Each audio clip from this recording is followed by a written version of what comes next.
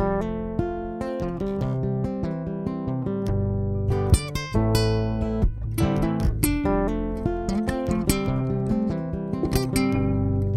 everyone and welcome to the Better World series of interviews sponsored by CCLA.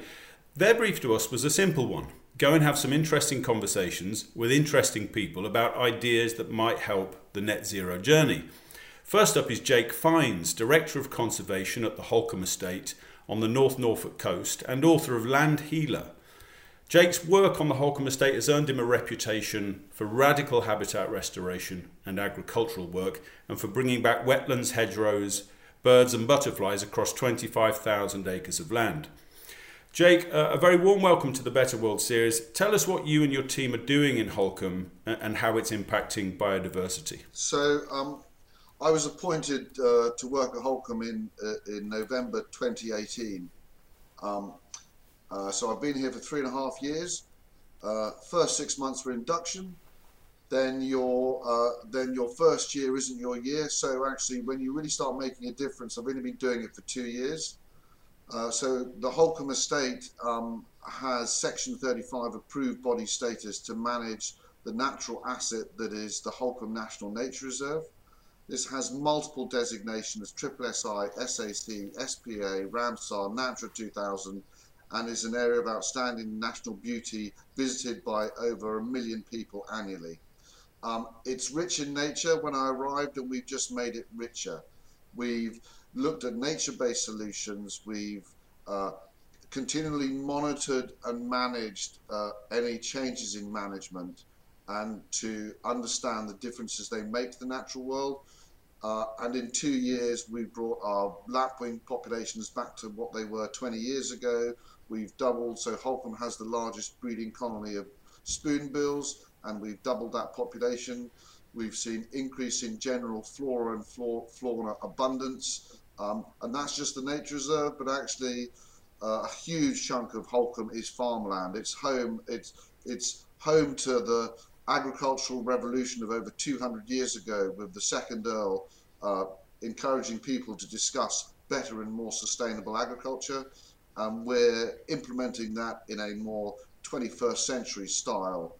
So we're looking at regenerative, sustainable environmental agriculture, encouraging biodiversity back to our fields while still producing high quality, high yielding commodities. Thanks, Jake. We know that agriculture is one of the more carbon intensive sectors and that any net zero solution is likely to demand widespread changes to the way we farm. Are you seeing any encouragement beyond what you're doing in Holkham? Any encouragement developments in farming practices in the UK or beyond? Do you see enough of that going on? It's never enough till it's at 100%. But am I seeing hope? Am I seeing new ways that farmers and land occupiers are choosing to produce food for an ever-growing population? Yes. And I see this in Australia, South America, North America, and the UK. So the catchphrase is regenerative agriculture. Those are some key principles that you adhere to. So minimal soil disturbance, reduced inputs, i.e. artificial fertilizers and pesticides, looking at nature-based solutions, so understanding soil health and how we can mimic our food production systems in a natural way that doesn't impact on yield. And there's some really encouraging results globally. There's some people doing some amazing stuff out there. And the key thing is nuance and context, because what I do on the North Norfolk coast is completely different to what someone in North Dakota in North America would do, and even someone in South Australia.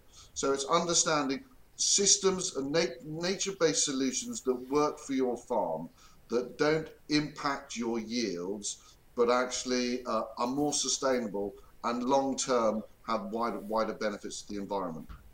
It sounds pretty straightforward when you put it like that, but it must be hugely challenging depending on the type of land that you manage. The challenge is that we've all participated in a system that was very convenient. It was short rotation. It was going straight to the fertilizer bag or the chemical can, thinking that I could this was an easy, cheap way of producing high volume food. The reality is it's now having an impact, and the natural world has an amazing resilience when it wants to be. So some of the systems that we have implemented in the last 50 years of food production are actually becoming less reliant on the artificial inputs, but actually are being challenged by nature. So we're looking at increased disease thresholds, we're looking at increased pest thresholds. We have varieties of soft commodities that aren't resilient to climate change. And where we see drought and prolonged rain, we see increase in fungicides. We see crops that actually, without taking up the artificial nutrients, because fundamentally they were bred to complement one another, are actually, this is a flawed food production system. And we are evolving, and it's definitely feels like it's an evolution as opposed to a revolution in agriculture, and it will take change and it will take time. But the global climate change clock is ticking, and we need the support from governments, we need the support from global investment to understand this is something that we need to address within the next 7 years. You know, I was speaking at COP26, there was a lot of pledges, but the reality is we only have about 6 years to start implementation of this. Okay, I want to come to government support a bit later, but let's turn to demographics. With roughly 10 billion people estimated to require food and water by 2050, do you believe the work that you're doing on the Holkham estate is scalable, and that major food producers can contribute to the net zero challenge in a regenerative and in a sustainable way? I believe the practices that we have implemented at Holkham are replicable globally. The challenge is, with 570 million farm businesses globally, and 500 million of those under 2 hectares, and 60% of those businesses at risk with global temperatures at 1.5, 60% of those businesses are unviable. So the challenge is for those of us in temperate climates is to produce more food for an ever-growing population. But we have to do this that has less of a requirement for natural resources, can actually complement the wider environment, and without reducing our ability to produce quantity. You know, the big challenge is fundamentally is about waste reduction. We can supply sufficient food for that quantity of people. We just need to reduce the waste. How do we do that? So the waste starts right from the primary producer, looking for the perfect crop with the perfect shape and the perfect yield. We need to be more relaxed about that. We need to have, you know, imperfections in our food that actually still provide us with a source of nutritious requirements. Immediately, you reduce the amount of wastage. You know, if you take the average, a standard root vegetable like a parsnip, the supermarkets want a parsnip of a particular size and weight to meet their packaging and their shelving requirements. Actually, the reality in the field is actually you get multiple sizes. Anything up to 90% of parsnips in field actually don't meet human consumption. 90%. So that's not just about the producer, is it, Jake? That's us, the consumer, being a bit too picky when we go into the supermarket. I'm of the belief that it's not about the consumer. The consumer will fundamentally, if we look at the last 2 years and the challenges of providing food on our shelves, and we started to see shelves with less food, but we still purchased the food that we saw. So if all of the food, because we've grown it into this global consumer society where everything must be as we want it presented rather than what is offered. And if, you know, the days of my childhood of going into a greengrocer's and actually everything was in loose packaging, and you would pick your fruit and vegetables as and when you required, and you'd take them to the counter in a paper bag, and probably not in a bag, and they were weighed, and that's how we historically effectively retail foraging, let's call it, and that's what we were used to. But we've just changed into this society where everything's wrapped in cellophane, Every chicken weighs exactly the same weight. Every potato and every banana meets a particular size requirement. We've become fundamentally, as consumers, we've become lazy. But I think it's not the role of the consumers to radically change and challenge what they are being provided. It's actually down to the food supply chains to offer them a different selection. Okay, and so why aren't they doing that? Because I'm sure they would argue, if they were here today, they would argue that they're driven by consumer demand. What is it that needs changing in the system for them to be more relaxed about I it? think they created the perception of the demand. It wasn't the consumer. The consumer, as it evolved and as everything was, everything sat in these immaculate shelves, and fresh vegetables were there and were use by dates and sell by dates. That was the food providers that created that system, and they're the ones that need to change that. Um, uh, and when we see some of the issues, and I think that Harvest 23 is probably a biggest challenge than 22, and we see that the impacts of conflict on our food production systems. Actually, that's when the large the large growers and the providers of the big agri businesses and the big global food sector will need to change the way they have historically operated in the last 40 years. So, Jake, the focus of investor attention, and we're here today to talk to an audience of large global institutional investors. Their attention towards climate change is starting to shift towards this recognition that loss of biodiversity is a big, big problem, not just environmentally, but economically too.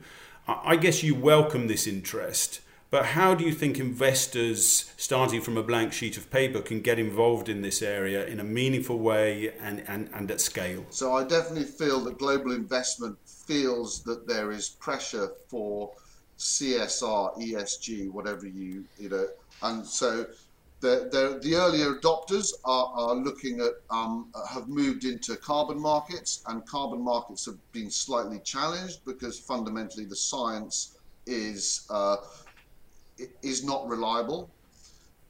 We then recognise that there is a huge case for biodiversity loss, and so biodiversity and landscape value is something that we have historically never valued, and the biggest challenge is putting a price on biodiversity. In all of the large, some of the businesses that I've had conversations with, so the Coca-Colas, the Googles, the Facebooks, the Visas, some of the large water companies are actually starting to recognize that if there is a catastrophic decline in biodiversity, fundamentally that affects your bottom line beyond belief. So, and actually the money required globally is quite pales into insignificance when you think of the money that we spend on defence and the money that we spend on COVID track and trace. If we look at the UK agriculture requiring a support mechanism of 1.7 billion, that's quite small amounts of money. And I've just done a deal with a corporate where they were happy to invest in natural world or environmental services, and the amount of money was less than their annual marketing budget.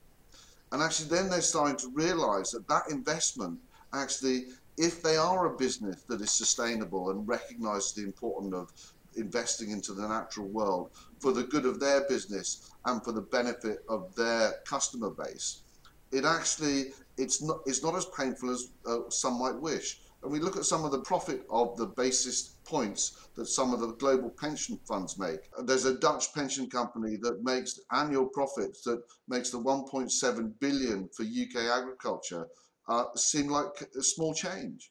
So it's not, and it will evolve, and people will start to. It's how you sell the story to those investors. We can invest in large scale rewilding, we can invest in land use change, but actually if we invest into sustainable agriculture that is good to provide healthy, nutritious food which then improves the quality of our labour force. It's actually everyone starts to benefit, and it's until we have that recognition and we have a global consensus on how we produce our food and ensuring that we make space for nature and we are less reliant on artificial impacts or inputs, then there is a steady culture of change. And what we need is some great examples out there across continents globally that actually can start to pave a way and a solution going forward. If investors such as pension funds have a role to play in this, and I think, all of us with a little pension pot would like to see our money put to better use than it has been previously, they can't do this, going back to one of your earlier points, without government support, without policy and without incentives. Are you optimistic that government is able to meet this challenge from a policy point of view? Is it interested enough? Has it got the will? Does it have the champions to do it? I think our political leaders need to catch up. Definitely global business is more interested, and they need global, so member state policies that actually allow this investment to flow freely through markets. We're too driven by GDP, and actually we must be driven by long-term sustainability. If I've seen some of the rhetoric and some of the articles coming out over the last sort of 6 months are really starting to, COVID and conflict pale into insignificant with climate change. Climate change is something that is really happening. And we have this ability, unless we are all unified and unless politicians across the world can agree, and they come together at these global conventions and they pledge, but they actually need to start making a difference. And we see that the COP27 that's going to happen in Sharm el-Sheikh in the autumn, where agriculture will be a considerable focus in this. So I think these are, time for less talk, more action is really important. So what do you want to see come out of COP27 specifically, Jake, that's going to help move us forward? We want to see the colour of the money. Let's talk about putting out, the billions of pounds here, the billions of pounds there that have been pledged in Rio, Paris and Glasgow that have never actually materialised. There's a recognition, there needs to be a recognition for the wealthier countries globally to recognise that their impacts at some of the poorer countries in the world and the challenges that they have, because they're the ones that are going to be impacted in the first instance. And we need a coming together. We need an understanding that is happening. We need to, the radical change to move a global community that is addicted to fossil fuels, and how we change that addiction and how we move forward. And it's the investment into that is fundamentally important. Jake Fiennes, Director of Conservation at the Holkham Estate and author of Land Healer, thank you for joining Net Zero Investors' Better World series of interviews sponsored by CCLA. We wish you all the very best for the future. Thanks, Jake.